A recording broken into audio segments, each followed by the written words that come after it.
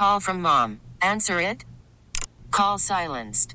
Instacart knows nothing gets between you and the game. That's why they make ordering from your couch easy. Stock up today and get all your groceries for the week delivered in as fast as 30 minutes without missing a minute of the game. You have 47 new voicemails. Download the app to get free delivery on your first 3 orders while supplies last. Minimum $10 per order. Additional terms apply. Baseball is in full swing. NBA playoffs are heating up, and your NFL team is gearing up for training camp. Listen to the latest on the teams you love here on the Odyssey app. The biggest sports radio stations in the country, providing unrivaled local coverage of their teams, all in one place. Exclusive interviews with players, coaches, and team executives, streaming live and always available on demand. Stay in the know with your favorite teams right here on the Odyssey app. Welcome to Special Edition, a weekly look at the issues in the news and the personalities shaping the stories.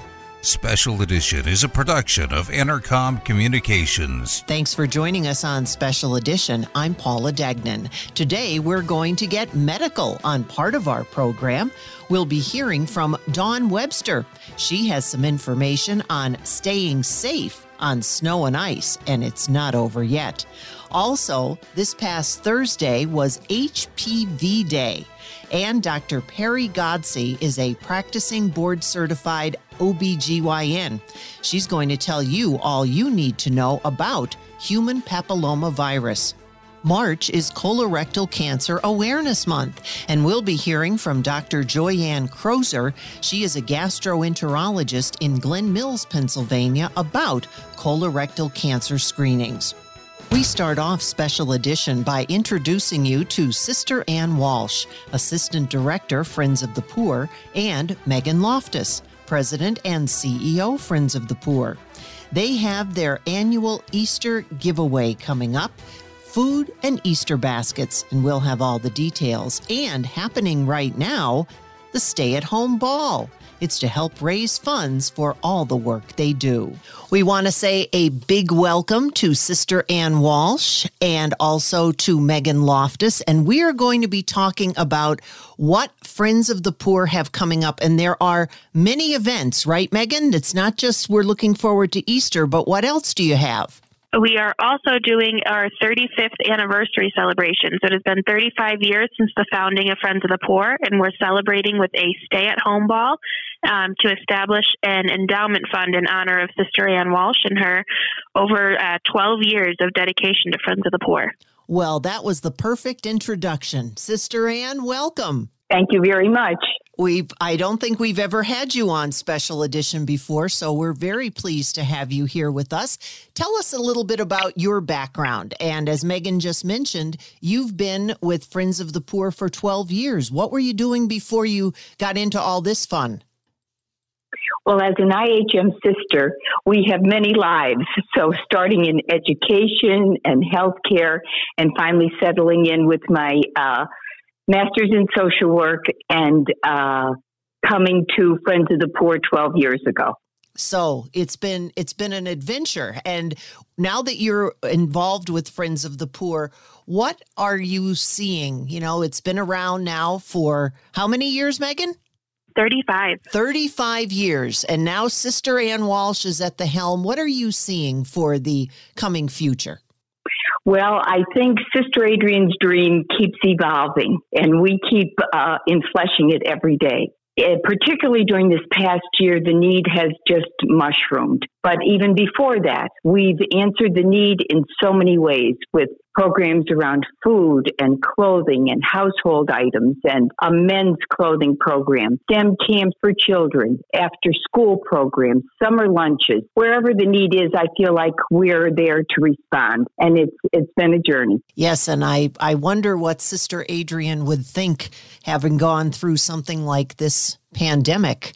I'm sure that she would have taken the pandemic by the horns and just told it to go away. Well, that's one of her choices. Yes, exactly. Now, Meghan, let's talk about. We did Thanksgiving. We got through that. It was great. You had a wonderful turnout.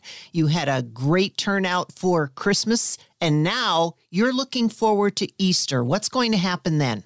So we will hold our Easter food giveaway on March 31st at Scranton High School. We're thinking, very similar to Christmas in that it'll be an increase from our previous years. Pre-pandemic, we would typically serve about 1,500 families, and now we've been holding steady at 2,000 to 2,500. So we are going to serve probably 2,500 people, families, and we're hoping to do an Easter basket for children as well. In the past, we'd done, one Easter basket per child under the age of 12. That's a little bit harder right now with the increase in numbers and the drive-through format we're having to do with COVID. So we are still asking people for donations of gender-neutral Easter baskets that we can, give out hopefully at least one per family, if not one per child. And give us your location. How can someone, we'll mention this a few times, how could someone get in touch with you for donations and the like? So the giveaway for Easter will be on March 31st. And if you want to volunteer, donate an Easter basket, you can give us a call at our office. It's 570-340-6086. Or you can always find us on Facebook and send us a message.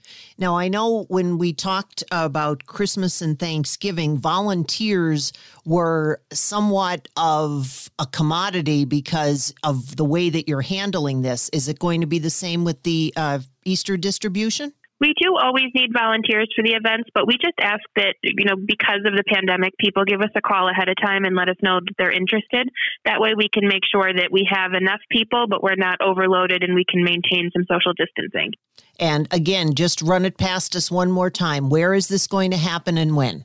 It'll be March 31st at Scranton High School from 10 to 5, and the event for people to donate to volunteer, we just ask that they call us ahead of time at 570-340-6086.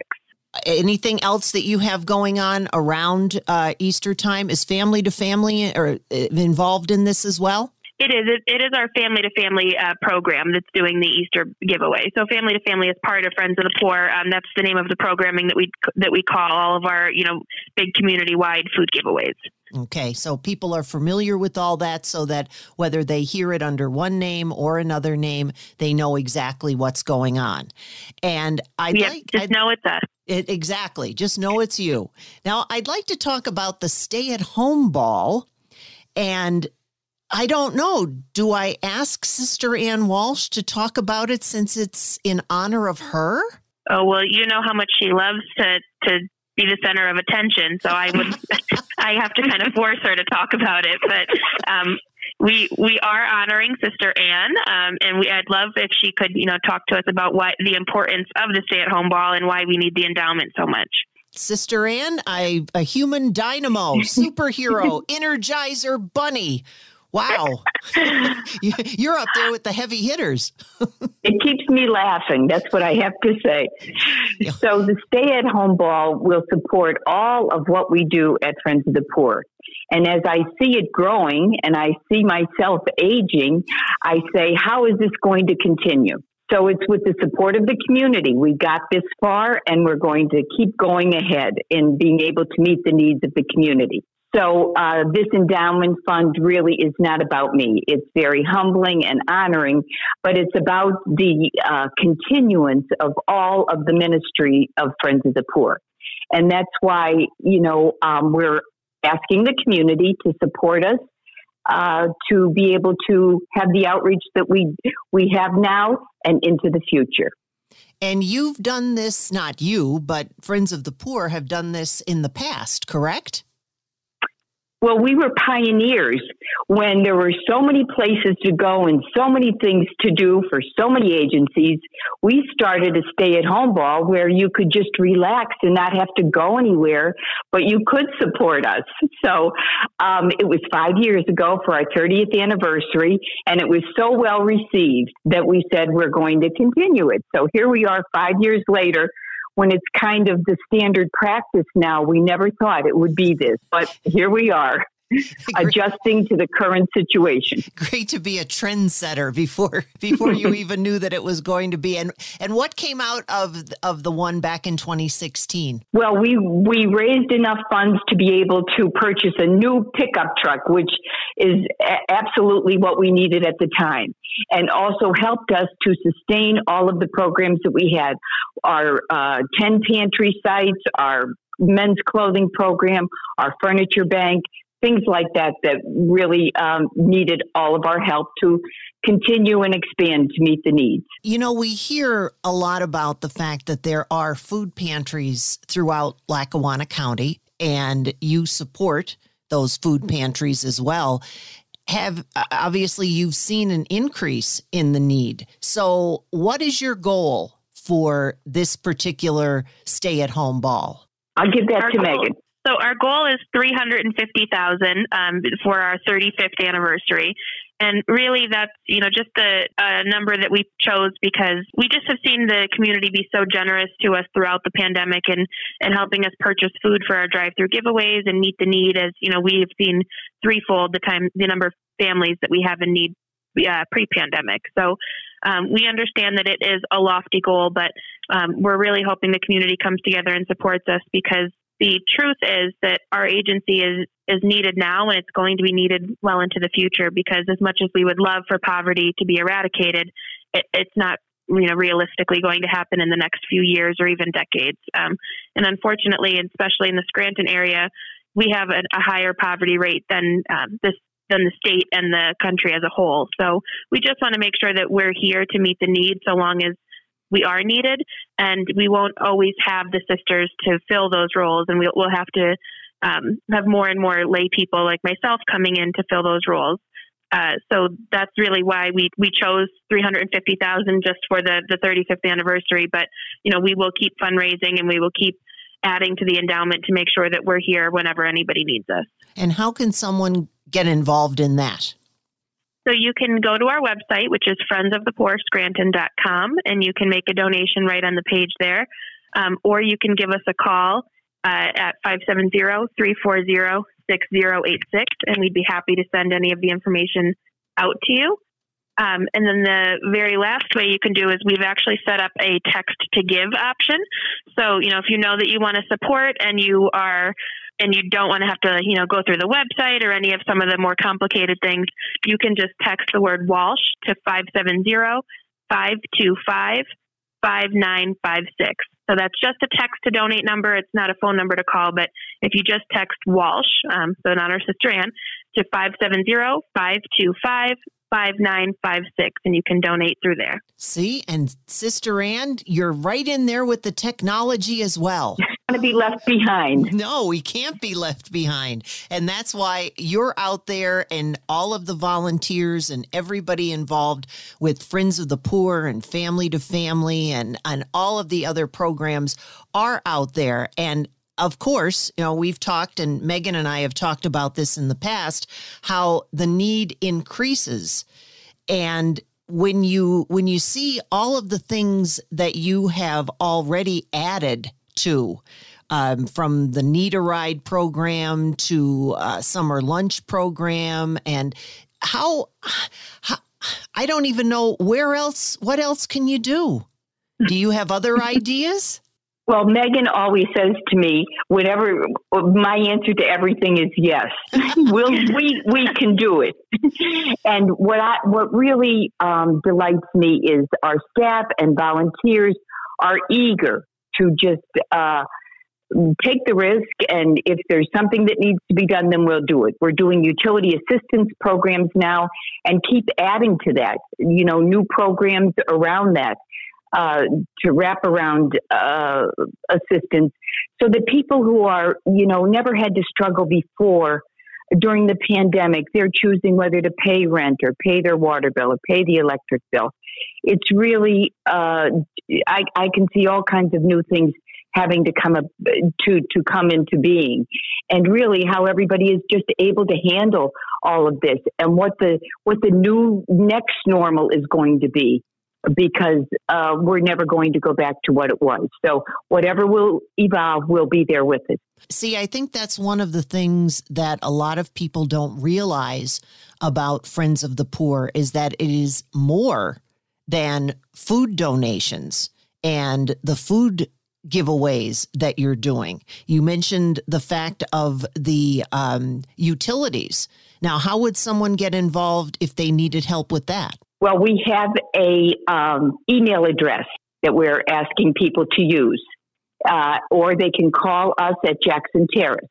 So the phone number would be 570-348-4428. And the email address is and the letters, there's a group of letters now that are going to come, represents the first letter of every word of Friends of the Poor. So it's FOTP- 3 more letters, IHM.org. So it's water at FOTP-IHM.org. If someone is in need, what are you looking at there? Are they able to get funds? Are you able to go to bat for them with the utilities? How does that work? For anyone who has a Pennsylvania American water bill, we can help them with grant assistance from different funding sources. So we try to put funding together that will help them get back on track so that there will be a reasonable amount that they can realistically be able to pay going forward. And we do that with several funding sources so that we can help them. See, now that's something that I don't know if a lot of people know exists because they're just so used to the other things that Friends of the Poor are involved in. And I also see that you've added a men's clothing program and Furnished by Friends. Now, where is that happening? Well, our men's clothing program is like the male version of Dress for Success for women. Awesome. And we call it Clothesline for Men. It is located in 2 buildings just adjacent to the campus of the University of Scranton on Linden Street. And right now, one of the social justice outreach department at the university is helping us to be able to staff that and get the clothing out to the men who need it. So the staff and students are really doing a great job there. That's great. During the pandemic, we have to take orders and fill them.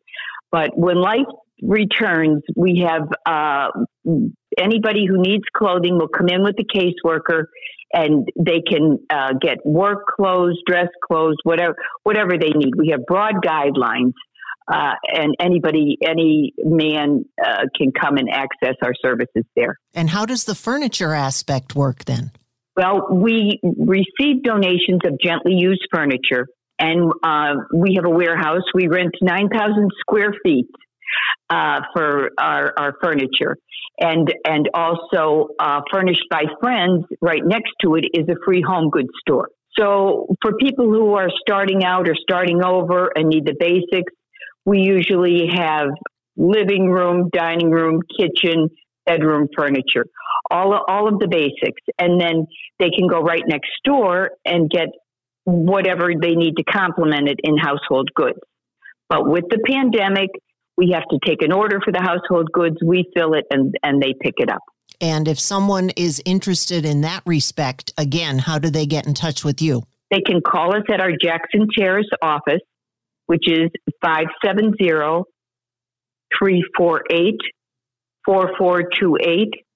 or 570-348-4429.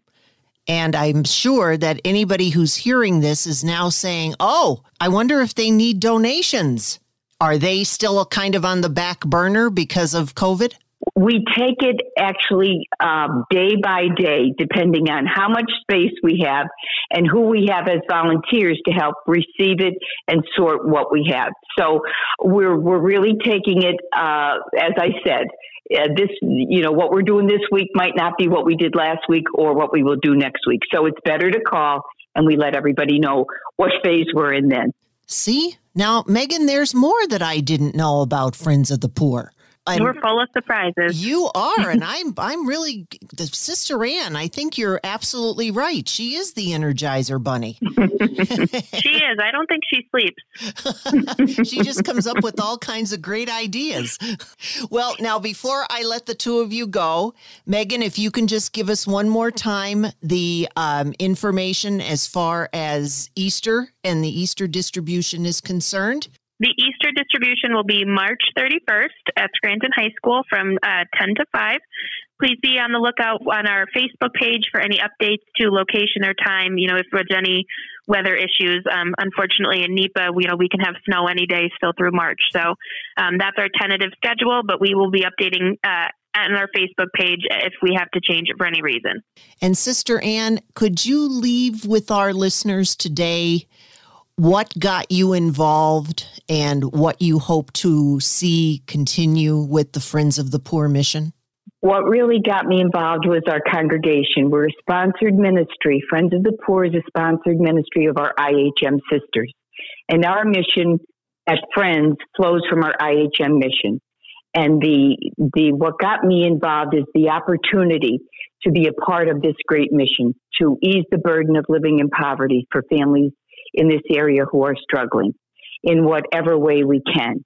And I hope and I pray that we can continue to be a source of referral and for anyone who is in need in our area. And we stand on the shoulders of giants, the sisters who have gone before us. And I know that we'll have more shoulders taking over after us to be able to continue this sacred ministry. Our staff and volunteers and community support have made us who and what we are today. And I firmly believe that is what will carry us into the future. And the 2021 stay-at-home ball is underway right now, ladies? It is. Yep, it's now and through April 8th. Okay, so we want to get your tickets and get everybody involved. Thank you. Thank you very much. Once again, the Food and Easter Basket giveaway will be coming up on March 31st, and the stay-at-home ball continues through April 8th. Also, a reminder that if you would like more information on any of the programs that you heard about today, you can always contact Friends of the Poor and check out their Facebook page. Now, don't go away. When we come back, we're going to find out about HPV and colorectal cancer. Next on Special Edition. Welcome back to Special Edition. This past Thursday was HPV Awareness Day. HPV stands for Human Papillomavirus. It's something that you wouldn't be able to detect on your own, much like colon cancer, which we'll also be talking about next. Dr. Pari Ghodsi is a practicing board-certified obstetrician-gynecologist. She received a medical degree from Baylor College of Medicine, completed her residency at George Washington University, and is now based in Los Angeles. She's trying to get the word out about HPV. Dr. Ghodsi, let's start off by having you just give our listeners a brief overview of what the human papillomavirus actually is. Human papillomavirus, otherwise known as HPV, is one of the most common sexually transmitted infections. And about 85% of people will become infected with HPV at some point in their lifetime. It's important to know that the majority of people that obtain HPV will clear the virus without any problem.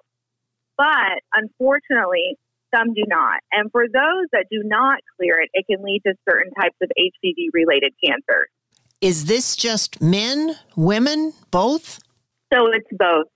So, it doesn't matter your age, your gender, or your sexual orientation. You are at risk for HPV if you are sexually active at some point in your lifetime. Would you know that you had it?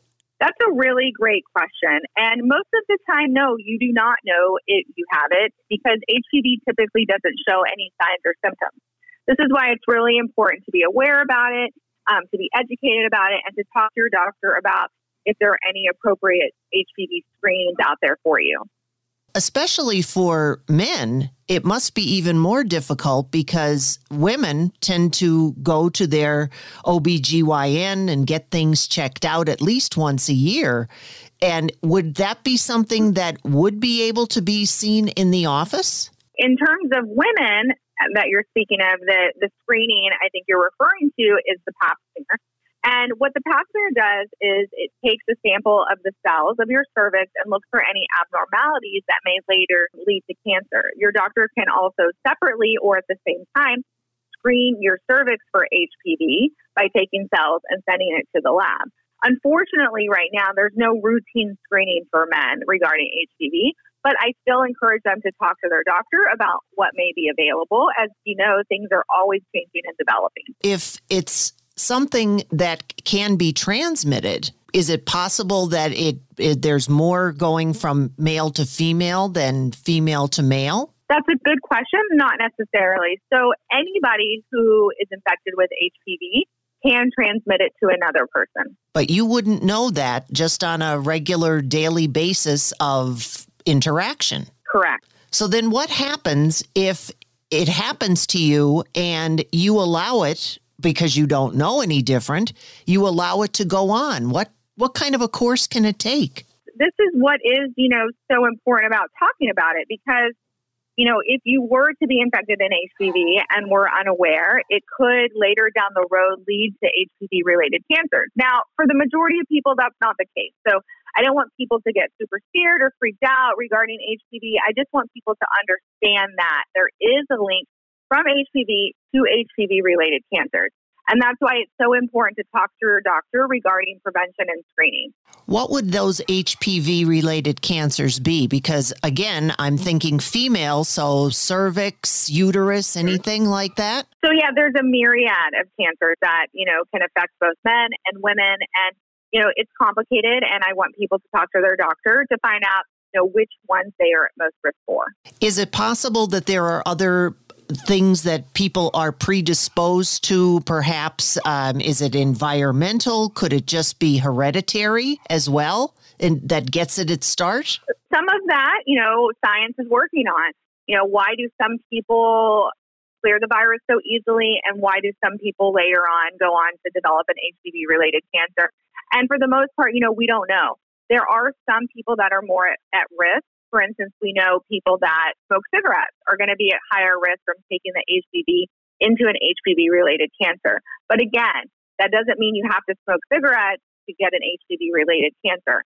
Anyone that is infected with HPV can go on to develop an HPV-related cancer. And is the HPV that you're talking about, is that the same thing? I've seen a lot of commercials where they are talking about even young people as young as 13 getting a vaccination for that? That is the same HPV that I'm talking about. And the reason is because, again, this is a lifetime disease that you can acquire. So just because you're 13 years old and you may not be sexually active yet, you can still become aware about the virus. You can still do certain types of screening and prevention. You can talk to your parent if that becomes appropriate for that family. Now, I'm not encouraging every 13-year-old needs to know about HPV, but what I am encouraging is that we as a public and general population start talking more about HPV, and that people talk to their doctors, parents talk to doctors regarding HPV and HPV awareness. And I know from my own experience that there was no such vaccination when I was growing up, and just to hear about it on television, is that something new? So yes and no. I don't know exactly when they started, talking about this on TV, but I can say even during my lifetime, there's been many advances regarding HPV. And, I found that while many people have heard about HPV, many people don't know that HPV can lead to certain cancers and diseases later in life because we haven't been talking about it and because that information hasn't been out there. What are some of the treatments if someone does get a diagnosis of HPV? So it depends on what type of HPV-related cancer that they have and what treatment is appropriate for them. So, again, there's a myriad of types of HPV-related cancers, and there's different stages. And so all of that would be specialized to the patient and what their doctor would find appropriate for them. That leaves a lot of people, I think, wondering, Dr. Ghodsi, about what to do. Yeah, it does. And so because of that, we can't cover everything in one interview. So I encourage everybody to talk to their doctor about it. Another thing that they can do is go to hpvcancerstories.com. There will be more information regarding HPV and HPV-related cancers, and they can also hear some personal stories regarding HPV-related cancer. Once again, thanks to Dr. Pari Ghodsi, OBGYN based in Los Angeles, for bringing us the details of HPV, Human Papillomavirus. And a reminder, that website that she mentioned, hpvcancerstories.com. Just like the human papillomavirus, colon cancer is also something that you and I would not necessarily be able to detect that we had on our own. It takes a screening. And Dr. Joyann Kroser is here. She is a gastroenterologist in Glen Mills, Pennsylvania. She's here to tell us about colonoscopies and how different things have become now that you can even do those at home. No matter what, it's always a good idea to get screened.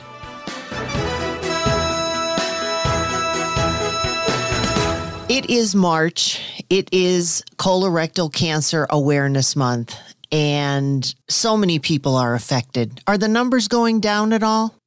No, they're not. And in fact, colorectal cancer remains the third most common cancer diagnosis and cause of cancer death in the United States. And that says something, because as you're in Pennsylvania, and here in Pennsylvania, especially here in the Northeast, there has always been more cases here. Have you been able to determine why some areas seem to have more than others? No, that's a great question. And a lot of people and researchers have been studying that.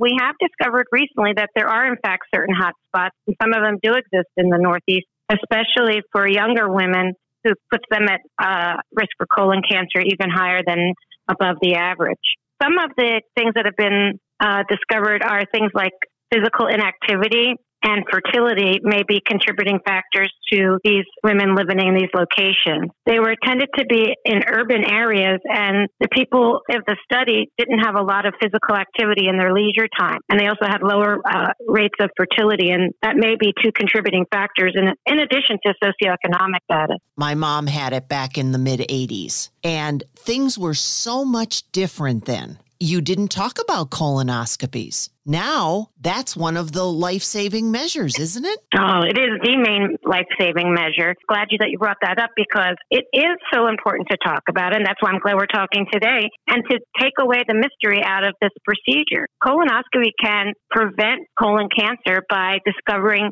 precancerous lesions called polyps, little growths in the colon. And it's a one-step process to both prevent colon cancer, detect it if it's there. So it's really the best test overall to perform for screening for colon cancer. What would be some of the symptoms that someone might experience? In the later stages, patients might experience change in their bowel habit, change in the stool form, rectal bleeding, abdominal pain, unintentional weight loss are some examples. Sometimes it comes about when a patient goes to a doctor and they get some routine blood work and they're discovered to be anemic and low in iron. And that can be the first clue. Being a family member, I've already had numerous colonoscopies since I was 40. But it seems to be that they wait a longer period of time, and so many things can happen in there. That's right. Recently, the age for screening for colon cancer has been lowered to age 45. So all adults age 45 to 75, we include these as being, who are at average risk, should get screened for colon cancer. And you mentioned when you have a family history such as yourself, that screening should begin even earlier. We typically recommend about 10 years before the time of the diagnosis of the relative, or age 40, whatever comes first. And even a colonoscopy procedure has come such a long way from the prep time. And let's talk about that. Certainly. And it is important to help patients understand and people understand that it's really not that bad. And hopefully it's one and done. Our idea is to get a great high-quality colonoscopy every 10 years. So putting it in perspective of like that, so people could kind of put up a little bit more with some disturbed sleep or going to the bathroom more, drinking some potentially unpleasant medication. But typically, we have patients be on a clear liquid diet the day before, maybe a light breakfast as well. And there's so many choices now in bowel preparation. Many of them are liquid. Some taste better than others. And there are also pills that are available now. The main important thing I stress with patients, no matter what prep you take, is to hydrate yourself very well. When we tell people to have a clear liquid diet, we want them to really hydrate themselves. Drink as much broth, Jell-O, those types of things to really stay hydrated, and they'll feel so much better during the prep. One of the things, too, that a lot of people are going toward are the at-home tests. Positives, negatives? I would start off by saying that any modality to screen for colon cancer is better than no modality. And we do have some non-invasive alternatives to a colonoscopy. So there's 2 at-home tests that are available currently. One is called a FIT test. That's to test for hidden blood in the stool. That's usually mailed to the patient from their doctor's office, primary doctor's office, and that would be recommended to be done annually for a screening measure, rather than the colonoscopy, which is once in every 10 years. There's another test, which is a stool DNA test, and that can also be done at home. That's a newer test that tests for not only hidden blood in the stool, but also some stool DNA changes that may alert to larger polyps or cancer that already exist. And that is recommended to be done every 3 years for screening. A lot of people say polyp, hemorrhoid. Not true?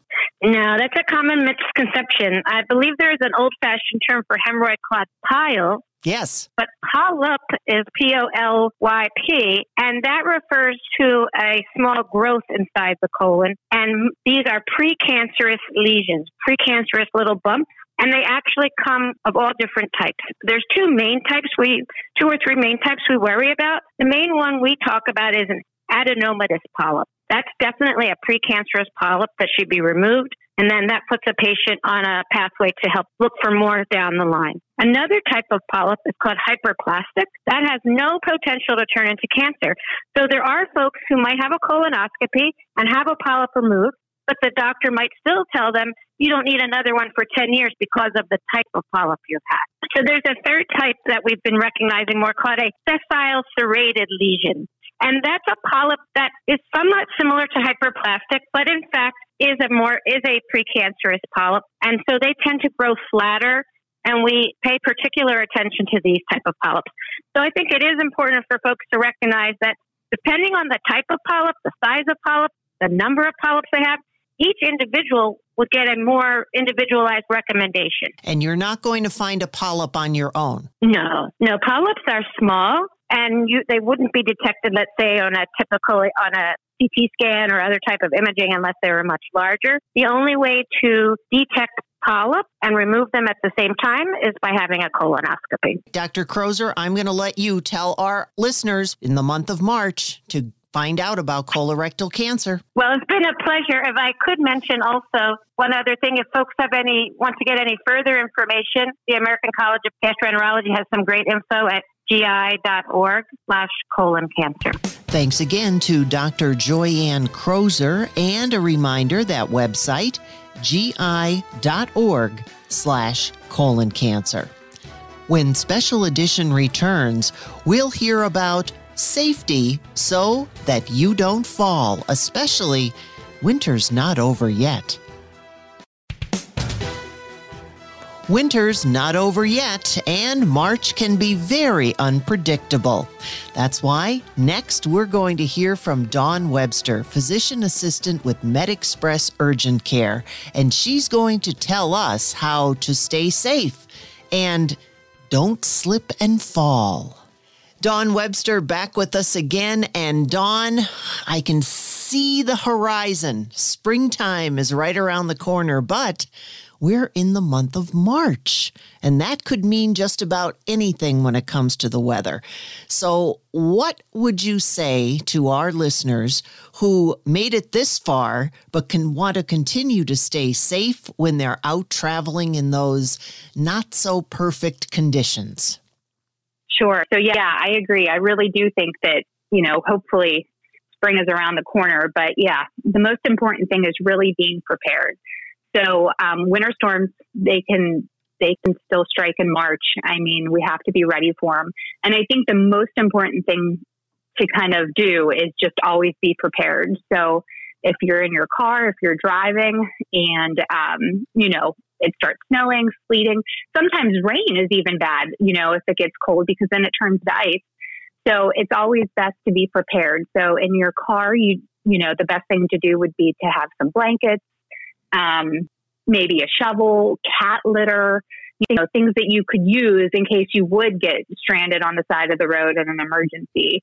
The other thing would be to keep the same type of emergency supplies at your house, just in case the power would go out, or, you would get stuck at home because of the roads. The other thing that a lot of people don't think about is having extra medicine. So if you take medicine on a daily basis, it would be really important to make sure you have enough to get you through at least a week. You never want to go under a week's supply in the wintertime. Those are very good points. And sometimes we've experienced ice already this past, that's not over yet. I was going to say this past winter season, but no, you're not. You're right. We're not there yet. But those things can happen. And I know even a member of our staff went out in his driveway, fell down, and ended up with a broken bone up by his shoulder. And he's still recovering from that. So what do you say to those instances besides don't go? Sure. So the most important thing would probably be to pay attention to what you're wearing. So if you're going to be outside in the cold weather, even if it's not snowing, even if it's just really cold and really windy, you want to make sure you dress in layers. The layers is going to help keep your body heat in. If it is raining or snowing, you want to make sure your outermost layer is waterproof. And then you want to look at your shoes. So you want to make sure, obviously, boots are best. They're going to keep your feet warm. And a lot of times they're the ones with the best traction, the best tread to prevent you from slipping. But in all honesty, I mean, if your driveway is a sheet of ice, it doesn't matter what shoes you have on. You're probably going to, slip if you try to walk, any quicker than, at a very slow pace. So, make sure you try to plan routes that have handrails if you have to go up or down steps. If you are going somewhere where you need to dress up a little bit or have nice shoes, don't wear them. Wear boots with good, solid bottoms and good treads, and then put on your dress shoes when you get there. And then along those same lines, you also want to remember that when you are going somewhere inside, even if there is a carpet or a rug, a lot of times there's little puddles of water. So, even once you get inside, you have to worry about slipping and falling. So just really try to be careful. Well, you also, when you're thinking about ice, a lot of people think, well, there it is. It's in my driveway. It's on the road. But you're right. They don't see those small little bits of ice. And I know during this season, I got out of my vehicle and poof, right down because I didn't think that was a slippery spot when I stepped out. So being aware is probably one of the biggest things, wouldn't you say? Absolutely. And the other thing that a lot of people don't think about is try not to rush. When you're in a hurry and you're rushing, that's when it happens. If you're taking your time, you're going slow, even if you don't know that ice is there, if you're going slow, you have a better chance of not slipping if you're not rushing to get somewhere. So always give yourself, plenty of extra time to get anywhere, go anywhere, if you have an appointment in the winter. And when it comes to, unfortunately, those falls, I know in Mark's case, he was hoping that when he got up, it just would have been bruised. So how do you know when it's time to go and get it checked out rather than it just being bruised or strained or sprained? So that depends. So it depends what part of your body it is. So if you slip and fall on your, on your butt, on your back, those are a little bit trickier because even though you may not break something, you can be sore for a couple of days and it can be, a rough recovery. So those, it's always best to kind of use, more caution, get checked out. You just never know. And those are the types of injuries you really don't want to miss. Now, if you fall and land on your arm, your wrist, or even if you kind of fall and, land with your knee down, that's one of the things that you can kind of give it a day, see how you're feeling. If it swells, if it's bruised, you can apply ice, you can take over-the-counter medicine to help with the pain and the swelling. But really, if that lasts longer than a day or two, or if the pain is truly keeping you up, even with Advil or Tylenol, then, that's a sign that you do need to get it looked at. And you probably see at MedExpress a lot of those kind of injuries that end up going on to an orthopedist. We sure do. Absolutely. When you're talking about such injuries, are there things that you should do? I know you mentioned ice and you mentioned the pain relievers, the Tylenol and things like that. Are there things that you should do if you do fall and you are in pain? I mean, other than going, but, just to kind of keep it at a minimum before you might see somebody. Sure. So we always say rice. So rest. So you want to rest it. You want to elevate it. So if it's your ankle, you're going to, sit down on the couch, prop it up on a couple cushions, get it above, kind of above the rest of the body. If it's your arm, same thing, you can elevate it. Compression. So that's an ACE wrap. Or you can go, if you happen to have one, like a knee brace or an ankle brace or a wrist brace. So that helps with the swelling and that gives you some support. So that's really the biggest things: rest, ice, compression, and elevation. So those are the things you can do at home besides the over-the-counter medicines before you seek additional help. And when we're talking about rice, that's a good thing to remember because a lot of times people will fall and then they'll come back in the house and say, oh, I'll be okay. It's just but again, a good friend of mine in her backyard fell down after going out and trying to shovel a spot for the dog and made it as far as the porch. And ouch, yes, that ankle was broken. So when you're looking at different things like that, what kind of recovery time are we looking at? I know in both cases of people that I've known that have fallen, they're even looking to physical therapy. Right. So the biggest difference when it comes to recoveries is age. So the older you are, unfortunately, the longer and the harder the recovery is. For example, my son fell off the bed this summer. He broke his elbow. I didn't think it was broken because he could move it, but it was just still swollen after a day. So I took him. It sure was broken. We went to the orthopod.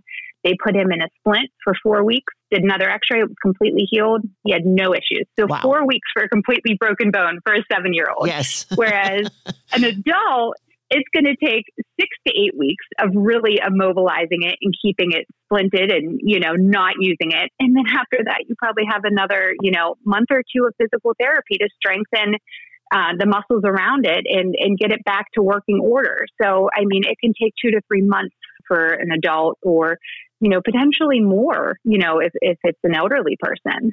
So that's why prevention is the best. And again, can you go over the RICE acronym for our listeners one more time? Sure. So rest. So you want to rest the injury. So if it's your wrist, your ankle, even your back, you want to rest it. You don't want to move that area more than you have to. Ice, you want to put ice on it, not on direct contact with the skin. You want to keep your shirt or a towel in between the area just because we don't want it to get too cold and damage the skin. The C stands for compression. So that would be like an ACE wrap. And then the E stands for elevate. So that means keeping it above the level of the heart to just kind of help also reduce the swelling. And watch where you're going and don't if you don't have to. Right. How do you give hope to a child in the foster care system? It starts with your heart. That tug you feel in yours when you hear that children are waiting for a stable, loving voice to speak up for their best interests. And then it becomes your time. What started out as a feeling that maybe you could make a difference becomes the difference. Change a child's story. There is a child waiting for a volunteer like you. Learn how you can help at LackawannaCountyCASA.org. Thanks for listening to Special Edition, a weekly look at the issues in the news and the personalities shaping the stories, a production of Intercom Communications.